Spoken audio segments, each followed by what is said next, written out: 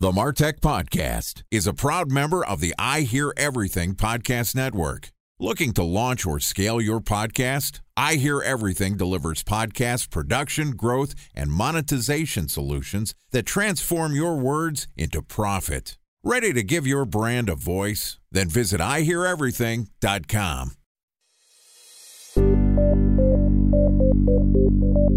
From advertising to software as a service to data. Across all of our programs and clients, we've seen a 55 to 65% open rate. Getting brands authentically integrated into content performs better than TV advertising. Typical lifespan of an article is about 24 to 36 hours. If we're reaching out to the right person with the right message and a clear call to action, then it's just a matter of timing. Welcome to the MarTech Podcast, a Ben J. Schaap LLC production. In this podcast, you'll hear the stories of world-class marketers that use technology to drive business results and achieve career success. We'll unearth the real-world experiences of some of the brightest minds in the marketing and technology space so you can learn the tools, tips, and tricks they've learned along the way. Now here's the host of the MarTech Podcast, Benjamin Shapiro. Welcome to the MarTech Podcast. Today we're going to discuss changes in how marketers can identify their customers. Joining us is Adam Robinson, who is the founder of Get Emails, which is the world's first ever email-based retargeting software. Get Emails identifies up to 35% of your anonymous traffic and then sends their contact records directly to your email marketing app so you can follow up with what were previously lost leads. Yesterday, Adam and I talked about how identity resolution is changing in the wake of the third-party cookie potentially going away in the next 2 years. And today we're going to continue the conversation talking about e-commerce's false equivalency for CCPA and GDPR. All right, here's the second part of my conversation with Adam Robinson, founder of Get Emails. Adam, welcome back to the MarTech Podcast. Thank you. Happy to be here. Always a pleasure to have you on the show. We talked a little bit about what's happening in the identity resolution space and how marketers are faced with the need to collect more first-party data. That's where services like Get Emails comes in, resolving website visitor to an email address or a hashed email address. There's also some questions about the legal ramifications and what's changing in the privacy sector, not just our technical ability to get access to data, but also what could get us in some legal hot water. Talk to me about what's happening with CCPA, GDPR. Seems like there's a lot of questions about what the rules actually are and what that means to industries like e-commerce and everyone else. With our service, when someone figures out what we do and how we do it, they ask the same three questions every time. Is this legal? Yeah. Number one is it legal? Number two is, well, how do you do that? Number three is, cool, so what do I send people? So there's this one issue that I think is very relevant to our service in particular that I've gotten to know very well, that you see propagate itself among marketers in the e-commerce world. And it's this idea that, well, you're telling me that what you're doing is not GDPR compliant. Therefore, it can't be CCPA compliant either, because everyone's telling me that CCPA is the GDPR for America. And that's just not true. There's overlap, but in some of the key ways that make CAN spam in the US different from GDPR, CCPA is also different than GDPR in those key ways. And it happens to be relevant to what we do. And it's just worth knowing above all else. Some organizations take the position where they're like, well, we're going to be super conservative. We're just going to do GDPR worldwide since it's the most conservative sort of privacy regulation. But I think the point of this episode is probably to talk about like what some of those key differences are. Well, God knows every marketer that's listened to this podcast has already read the GDPR regulations and, of course, have read CCPA because, we're based in California here. But for anybody who is new to the podcast and hasn't read the hundreds to thousands of pages of regulations, walk us through the Cliff Notes version of what those two pieces of regulations actually say.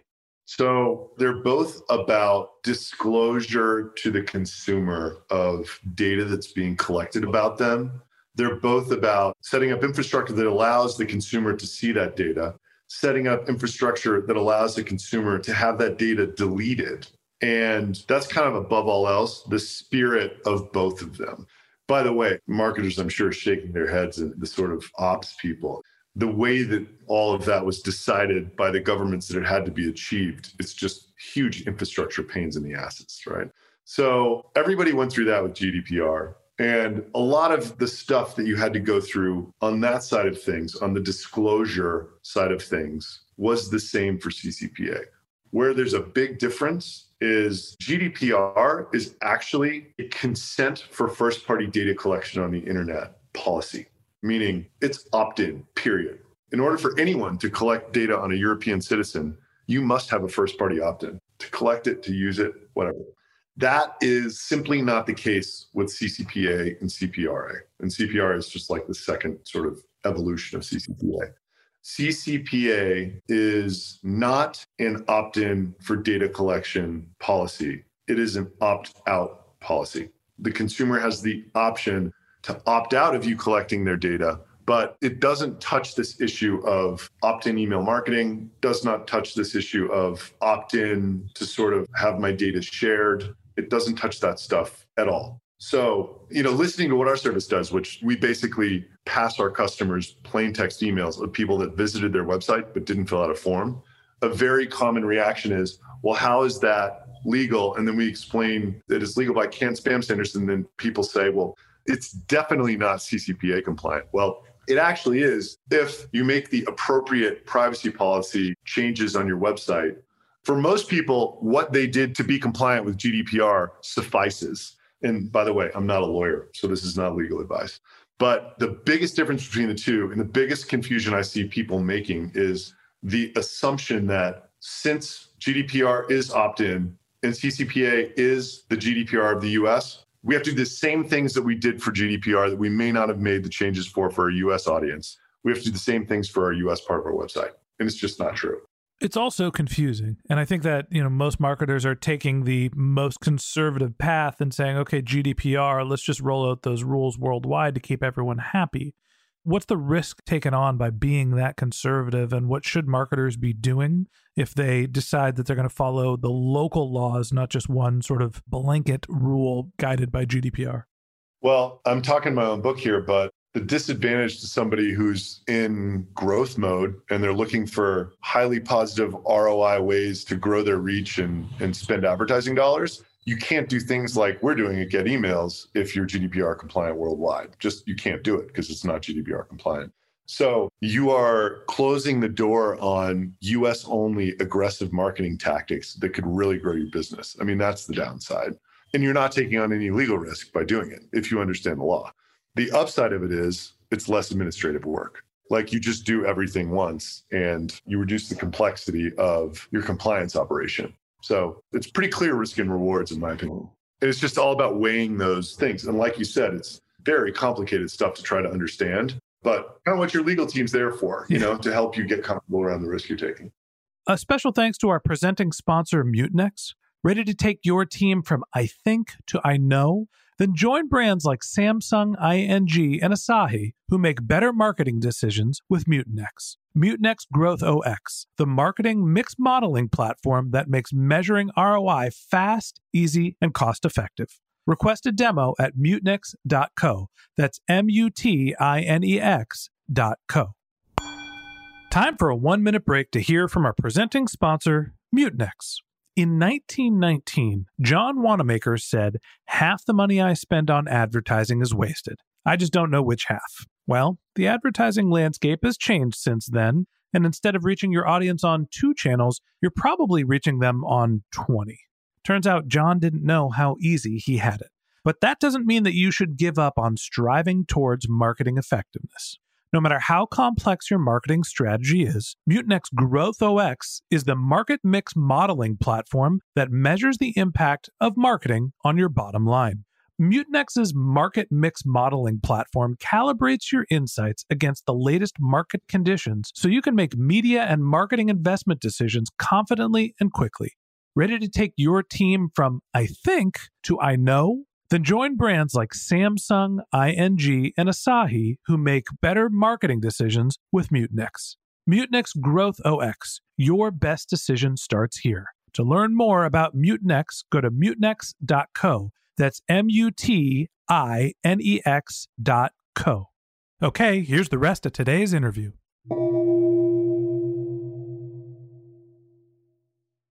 There's a flip side here, and you mentioned risk, is that if you're not conservative and you use programs like Get Emails and you accidentally collect emails in a fashion that isn't GDPR compliant, do we know what the potential ramifications are there? In 99.99999% of cases, just to sort of remove our product from the discussion, we don't capture European traffic when we don't have European citizens in our database. There's a very, very tail use case that like kind of the most anal people bring up. And they say, well, what if there was a Spanish citizen who had a US email address and was in the US and they signed up for a US lead gen form, but they were a Spanish citizen? It's like, okay, I guess in that scenario, you might have every once in a while an email address that's in our database, but all of our emails have a US postal addresses tied to them. So we just assume that means they're US citizens. However, I don't know exactly what the fines are for violating GDPR, but they're stiff. They're big. They are not something that you want to do, which is why people are taking the legislation so seriously. I would also balance that by saying that if there's going to be cases that are pursued of GDPR compliance busting, I think just sort of like the IRS doesn't focus on little guys when they're like putting human capital towards trying to punish people who are cheating their taxes. I think that the hallmark cases of GDPR violation will likely be larger organizations. Someone that they can make an example of that's visible. You know, Kingpin case, right? This seems very similar to me. I did an interview with Curtis Boyd from Objection Co., and his business is centered around finding people who use fake reviews. And it was something like the United States government levied fines of tens of millions of dollars for companies that were guilty of creating fake reviews to promote their products and services. And he's got sort of a moral take on, look, if a lawyer or a doctor can create fake reviews, that obviously is an issue. If it's an e-commerce product, maybe not so much of the case. If it's somebody trying to get you to buy their lawn chairs and they're going to post some fake reviews to get boosted on Amazon, probably not the end of the world. But if it's a malpracticing doctor, that's a different story.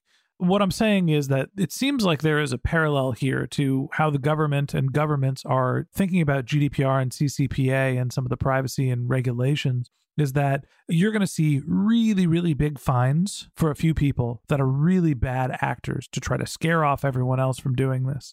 And in reality, finding everyone who is buying a fake review or breaking GDPR rules is really going to be difficult to enforce. And so then the question becomes, all right, yes, you're taking on legal risk, but what are the chances of you being punished for it? Are you jaywalking across a 2-lane road, or are you walking slowly across the freeway? Two very different scenarios.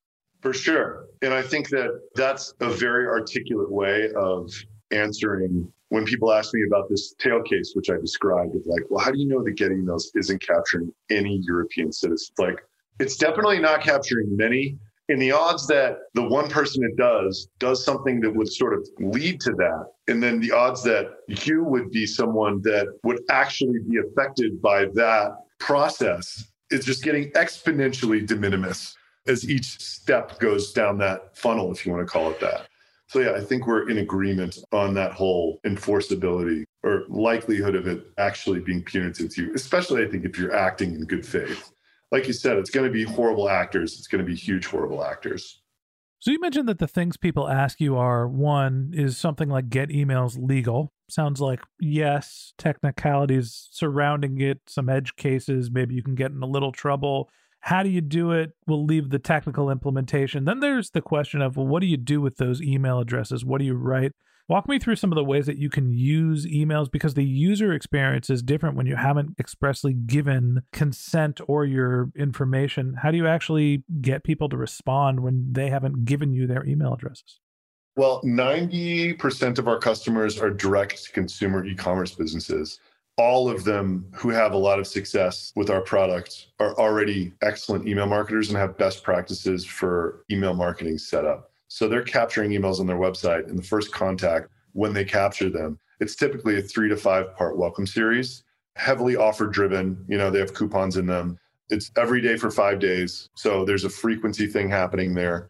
And it's giving people a reason to click back to their website. And the actual program can vary, but usually it's thanks for signing up for our newsletter. And then there's a coupon in there. And then maybe the next one's a brand story or bestsellers or something. And the next one's some evergreen content or whatever.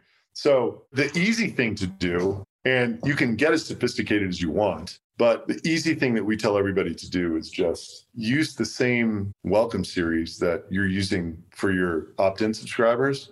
Just change the subject line to thanks for stopping by the site from thanks for signing up for the newsletter. And then a pro tip is if one of our contacts hasn't opened an email after 3 emails, just unsubscribe them because they're never going to open. And that sort of eliminates some deliverability risk in the future. You're always trying to create a virtuous deliverability cycle by keeping your open rates high and your click rates high. So that's just sort of an easy way to make sure that continues to happen. Well, Adam, I think that Get Emails is an interesting product. I absolutely see the value of collecting emails, even if it's from anonymous traffic. It seems like something that has great potential business results. And I said this last time, I think that your approach, you're the internet marketing cowboy, and it's up to the individual marketer to decide how they feel about privacy and data collection and what risk tolerance they have to understand if products like Get Email is the right fit for them. I appreciate you coming on the show. I always appreciate hearing your perspective, and thanks for walking us through some of the differences between GDPR and CCPA. You're welcome. Happy to be here. All right, and that wraps up this episode of the MarTech Podcast. Thanks to Adam Robinson, the founder of Get Emails, for joining us. If you'd like to get in touch with Adam, you can find a link to his LinkedIn profile on our show notes. You can contact him on Twitter. His handle is Adam_L_Robinson, or you can visit his company's website, which is getemails.com. Just one more link in our show notes I'd like to tell you about. If you didn't have a chance to take notes while you were listening to this podcast, head over to martechpod.com, where we have summaries of all of our episodes and contact information for our guests. You can also subscribe to our once-a-week newsletter, and you can even send us your topic suggestions or your marketing questions, which we'll answer live on our show. Of course, you can always reach out on social media. Our handle is martechpod, MARTECHPOD, on LinkedIn, Twitter, Instagram, and Facebook. Or you can contact me directly. My handle is Ben J. Shap, BenJShap. And if you haven't subscribed yet and you want a daily stream of marketing and technology knowledge in your podcast feed, we're going to publish an episode every day this year. So hit the subscribe button in your podcast app, and we'll be back in your feed tomorrow morning. All right, that's it for today. But until next time, my advice is to just focus on keeping your customers happy.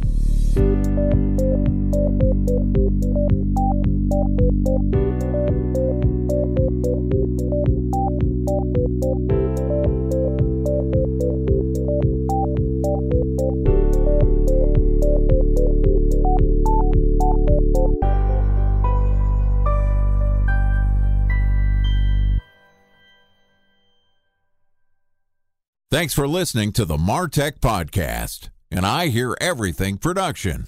Looking to launch or scale a podcast like this one for your brand? Then visit iheareverything.com.